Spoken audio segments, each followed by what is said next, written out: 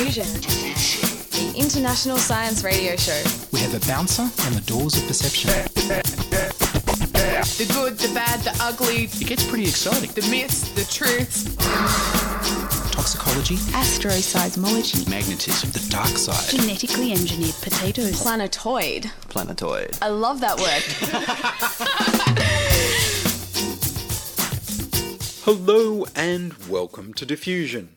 Sit back and relax while we leak weird and wonderful science directly into your brain.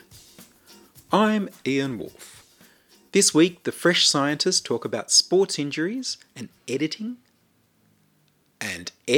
genetic diseases in the time it takes for a sparkler to burn down. But first up, news of nuclear corrections and the end of democracy.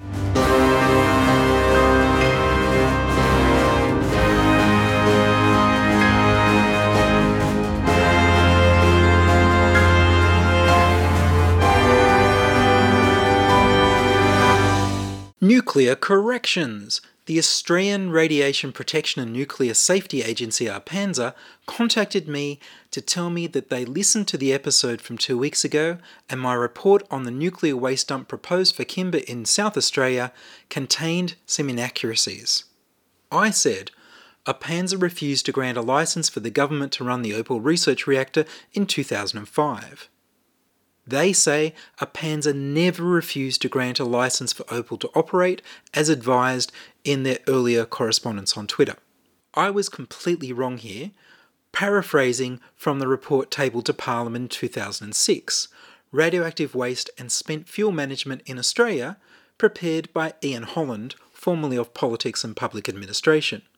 In the report, he wrote that in March 2005, an Australian National Audit Office ANAO review of the Australian Radiation Protection and Nuclear Safety Agency ARPANSA finds issues in conflicting regulation, poor cost recovery, inadequate licensing and inconsistent monitoring.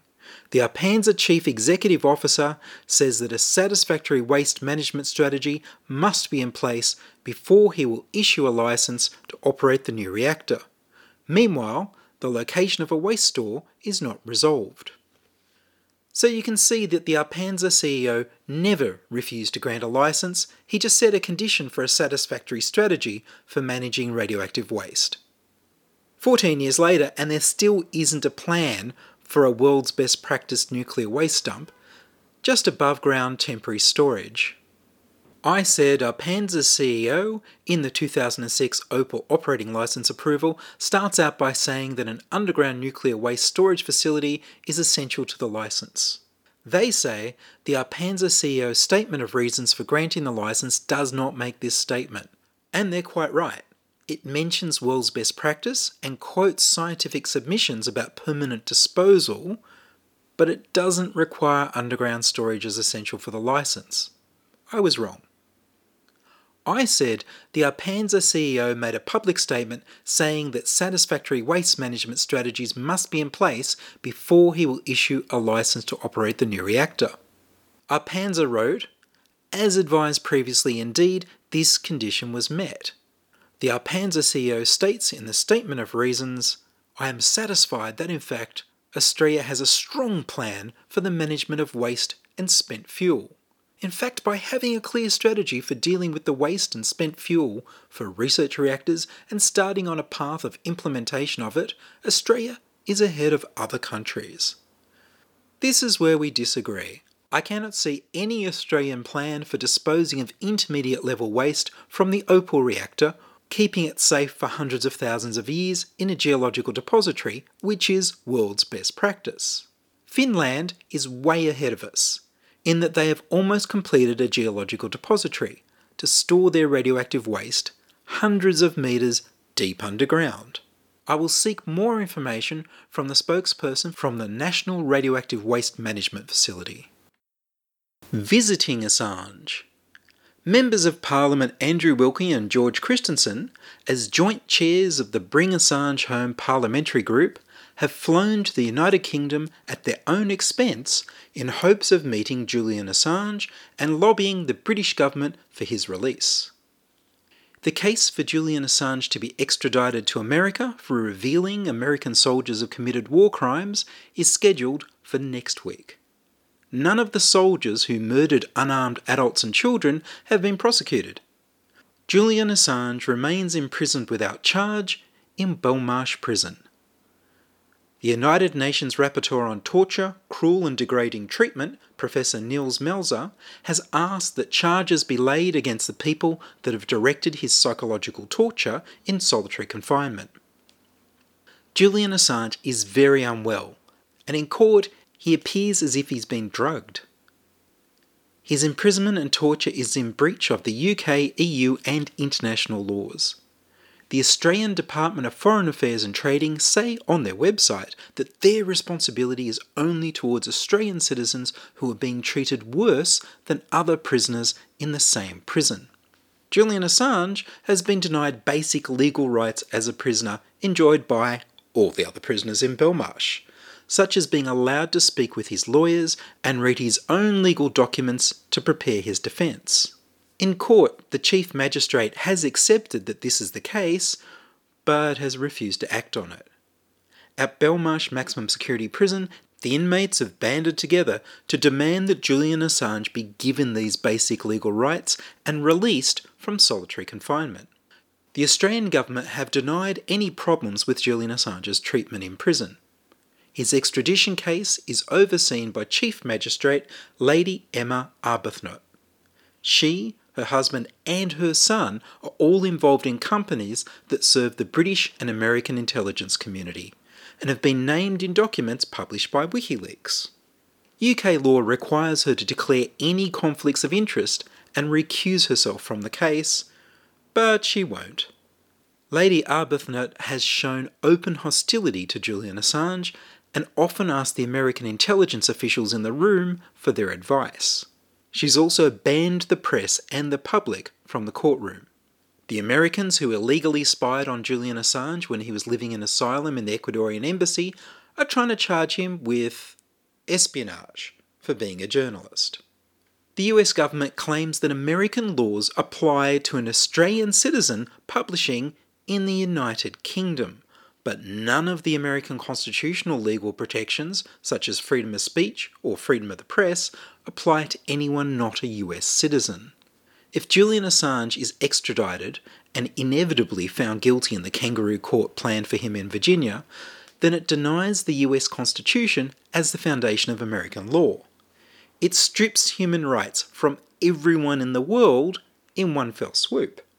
If someone who's not a US citizen can be charged with treason against the US government, with spying for the public instead of an enemy nation, under the doctrine that the American jurisdiction covers the whole world and publishers are hostile non-state agents, then democracy is over for everyone. All hail the new American empire, which would rather jail publishers and journalists than the soldiers who murdered civilians. You can obey the law in your own country, but if the American government doesn't like what you say or do, then they can extradite you and torture and imprison you forever, with no rights at all. Next, they could just openly assassinate you. It's been estimated that the Americans may ask for 175 years of prison, but they may well just torture and execute him. In Australia, our government has been quick to act on this new reality.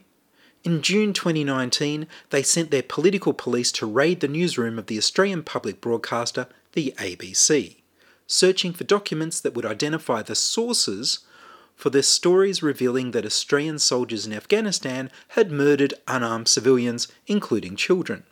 The political police also raided the home of journalist Annika Smethurst to find the sources for her reports that Australia's spy agencies were lobbying the government to let them spy on Australian citizens legally. They spent an entire day going through her underwear drawers and generally being as intimidating as possible. The Australian Federal Court judge appointed by this government last week ruled that the raids on the journalists were legal, opening the way for Australian journalists to be jailed for publishing stories about government crimes. It's now a crime to report an employee of the government is committing a crime.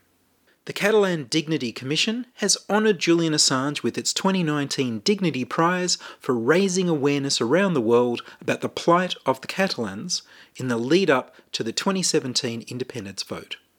Julian Assange has been awarded the 2020 Gary Webb Freedom of the Press Award by the board of the Consortium for Independent Journalism.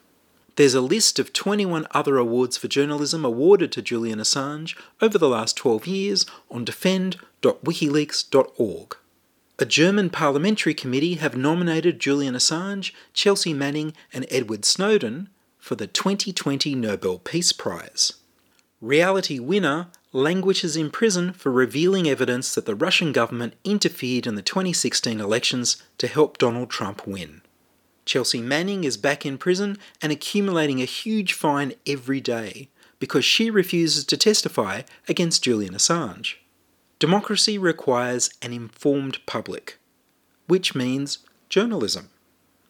When it's a crime to report a crime, democracy will be over.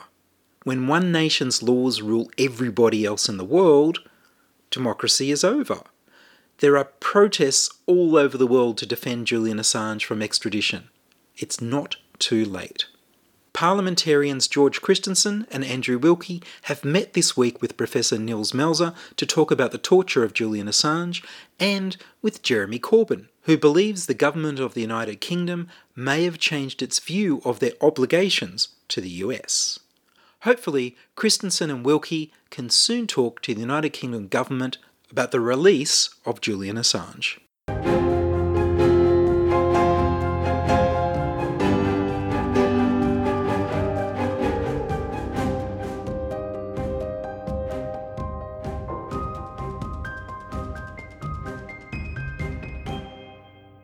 You're listening to Ian Wolfe on Diffusion Science Radio. Send emails to science@diffusionradio.com.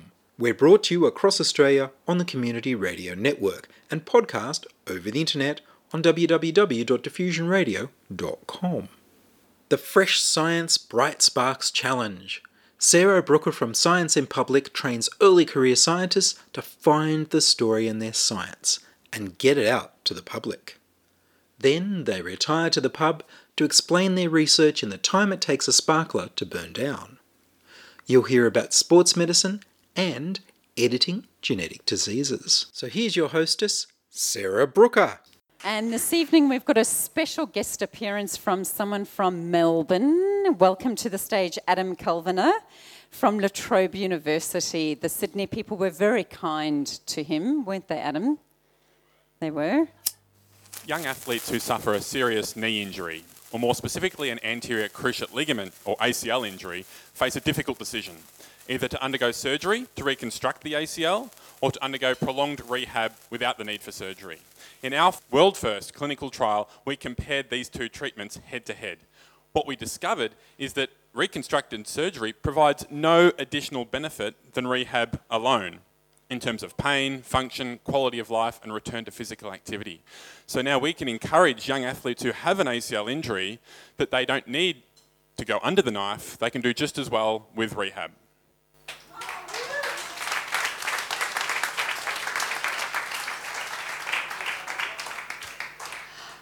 I don't think the surgeons are going to like you very much. You've just removed their business.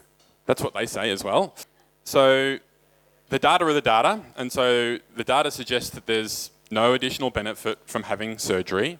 For some people, there'll still be surgical candidates.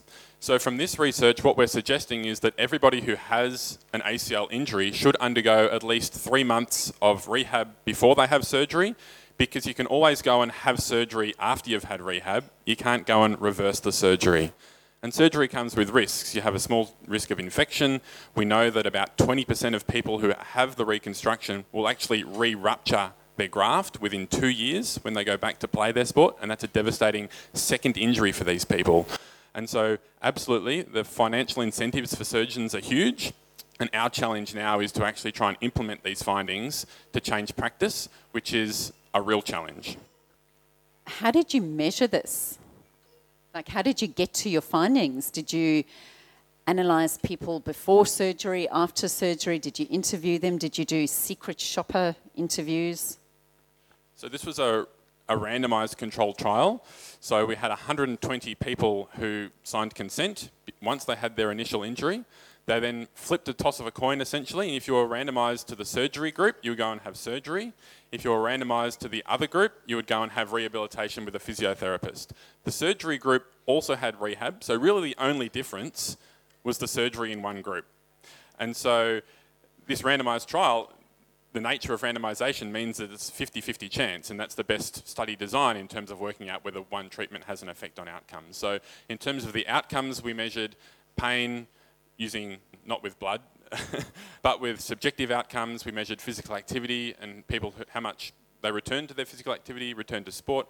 We also took a number of MRIs on these people. So when they first enrolled, at 6 months after enrolment, 2 years and 5 years. And what we actually found was that the reconstruction group actually had higher rates of early arthritis on MRI. So just another reason why we maybe shouldn't be doing this surgery in these young people.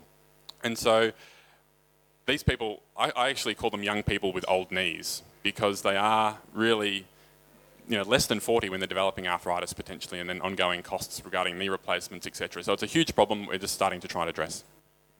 There's a lot of footy players who do their ACL, or skiers, so there's a lot of people who actually get their money through playing sport, and so an ACL injury is quite a big thing for them versus, someone who goes weekend skiing. Are you talking to football groups? So I firstly need to preface by saying that this study was in recreational athletes and non-elite athletes. I think they're a different population that obviously have financial incentives, and they have access to a whole lot of medical treatment groups. They can see the physio every day of the week because they have the funding to be able to do that. So our results don't necessarily translate to the elite group, and that's, I think, another challenge if we wanted to get all of the from Victoria. So AFL clubs, everyone who has an injury to flip a coin and get half to have a reconstruction and half to try not. I don't think that's going to go very well with a lot of the AFL clubs, despite the data being that there's not a lot of difference. There's a couple of ways to try and implement. The first way is actually getting to the patients and educating the patients about what you read in the paper, that Nick Naitanui had the surgery because that was the best thing to do. Then everyone comes to me as a physio and says, I want what he had, because he must have had the best treatment. And I need to actually change their mindset and say, well, actually the evidence suggests that that's not the case necessarily. And then also at the other end of the scale is actually talking to surgeons, because some will still be surgical cases. It's just the $64 question is actually working out who's going to do well with surgery, who's not going to do well with surgery, and then directing those people to the right treatment at the right time. It all comes back to having to exercise, isn't it? The physio, you just have to do your physio exercises. If you get patients who come in, often can't you just fix it? Do I have to do the exercise? Are you going to face a bit of backlash from patients? So one of the things that's a real challenge is behavioural change, and as physios we face that every day when we try and prescribe exercises to people, and they just want a quick fix. They want to be able to take a pill in many instances, and I think I go to conferences and hear all the time that exercise is medicine, and if we were able to put physical activity and exercise into a pill, it would be the most powerful drug the world's ever seen. But we're humans and we don't like to get off the couch and put ourselves through pain and do exercise, etc. So that's a real challenge, and we're just starting new clinical trials where we're actually trying to work out how we can prevent this early arthritis by doing strengthening exercises and doing exercise and to lose weight and be physically active. And one of the things we keep talking about and challenging ourselves as a research group is how do we get people to be more physically active when they've failed rehab and not done well, maybe overweight, etc. And we're starting to think about using psychological techniques, so motivational interviewing, even possibly providing some financial incentives to exercise, which is a really interesting side of it as well. We know that giving people money to stop smoking works really well. And so I think that's a really interesting aspect to see how that goes with exercise too. Well, good luck with that. Thank you very much, Adam.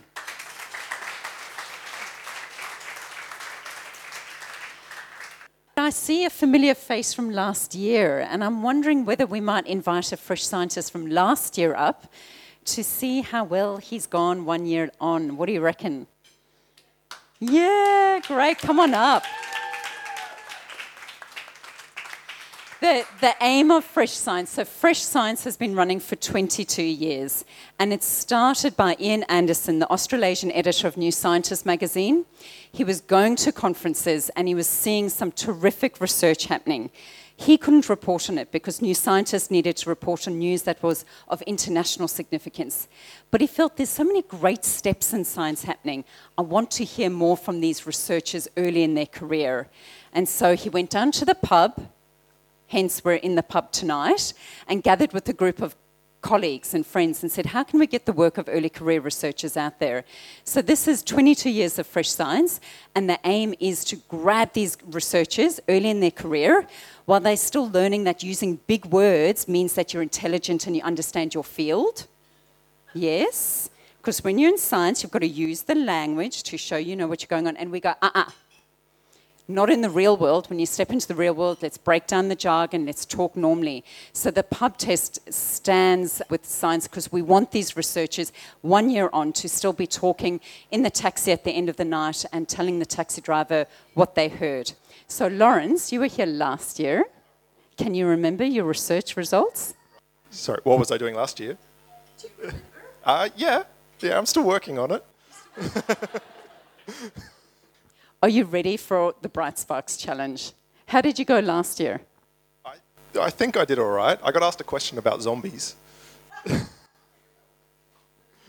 So that's just like talking to 2GB. That's no different. You never know what's going to come up. So since Fresh Science, have you done any media after that? We've done some. So our team started a blog. We've had a couple of articles in magazines and newspapers. I don't think it's been about my work, though. Was that scary? It's different. It's certainly different.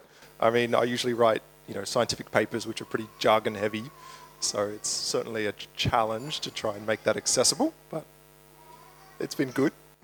Sure, let's do it. Okay. Hello, my name's Lawrence Wilson, and I'm a genome editor, which means I come up with ways to actually figure out how we can actually change the DNA of a living cell, which obviously has huge implications in things like gene therapy, where you could use this technology to fix mutations that cause horrible diseases like cystic fibrosis or Huntington's disease. In the last year, we've partnered up with a group at the Westmead University who are actually working to translate this technology to the clinic. So they're trying to come up with actual technologies using stuff we've built to be able to fix diseases in newborn babies and other horrible genetic diseases to increase people's life.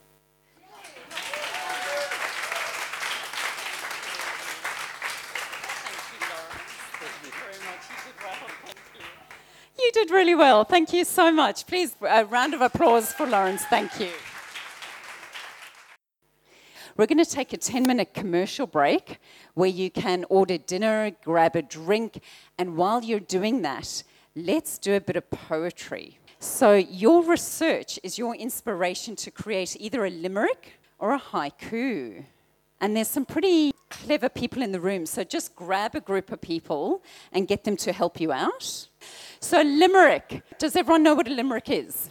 Please remind us, we're a scientist, we want it explained in full detail. So limerick is 5 lines of text. The rhyming pattern is A-A-B-B-A, and the syllables per line are the same, A-A-B-B-A. Do you want an example? There was a young girl named Miss Bright who could travel much faster than light. She departed one day in an Einsteinian way and came back on the previous night. That wasn't mine, I just Googled it, but it's preparation. A haiku. So if a limerick sounds too hard, you could try a haiku. A haiku is a Japanese verse, 3 lines of text. The syllables per line are 575. For example, a supernova emits beauty in darkness, explosions of light. Limericks and haikus from the Fresh Science Sparkler sessions with Sarah Brooker next week. You can see photos of all this week's scientists on the website. And that's all from us this week on Diffusion. Are you a scientist, artist, biohacker or maker who'd like to be interviewed about your work? Would your company like to sponsor Diffusion?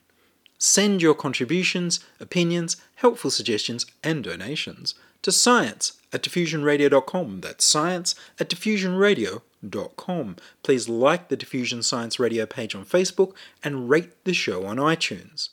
Tell your friends. Follow me on Twitter @IanWolf. The news music was Rhinos theme by Kevin MacLeod of Incompetech.com. I produce Diffusion, which is broadcast around Australia to 28 stations on the Community Radio Network, including 2RBM in the Blue Mountains of New South Wales, 8CCC in Alice Springs and Tennant Creek, 2MVR in Nambucca Valley, 3MBR in the Mallee Border districts of Victoria and South Australia, City Park Radio 7LTN in Launceston, Tasmania, and 2XXFM in Canberra. Diffusion is syndicated globally on the National Science Foundation's Science 360 internet radio station and also on astronomy.fm. Subscribe to the podcast on the Diffusion website, www.diffusionradio.com. That's www.diffusionradio.com, and check the website for links, photos and videos about this week's show. If you enjoyed this show, you can explore more than 1,000 previous episodes archived on diffusionradio.com, where the shows are labelled by keywords so you can focus in on the stories you want to hear. Join my patrons at patreon.com/diffusionradio. Make a donation through paypal.me/IanWolf. You can support the show through buying science shirts through the affiliate links at diffusionradio.com/support. Subscribe to the Diffusion YouTube channel at youtube.com/c/diffusionradio. I'm Ian Wolf. Join us inside your audio device of choice for more science wondering next week on Diffusion Science Radio. Science is fun. It helps you to learn, to know, and to appreciate. When you study science, you may go on field trips. You discover the marvelous interrelationships between all living things. You learn to read the history of the Earth as it is written in rocks and fossils. You find out what makes things tick, everything from a molecule to a living organism. In the study of science is found the most useful and satisfying knowledge of man. Knowledge of his physical world, its past, its present, and its future. And in your moments of relaxation, now and in the years to come, you will find the study of science leading you into fascinating pursuits.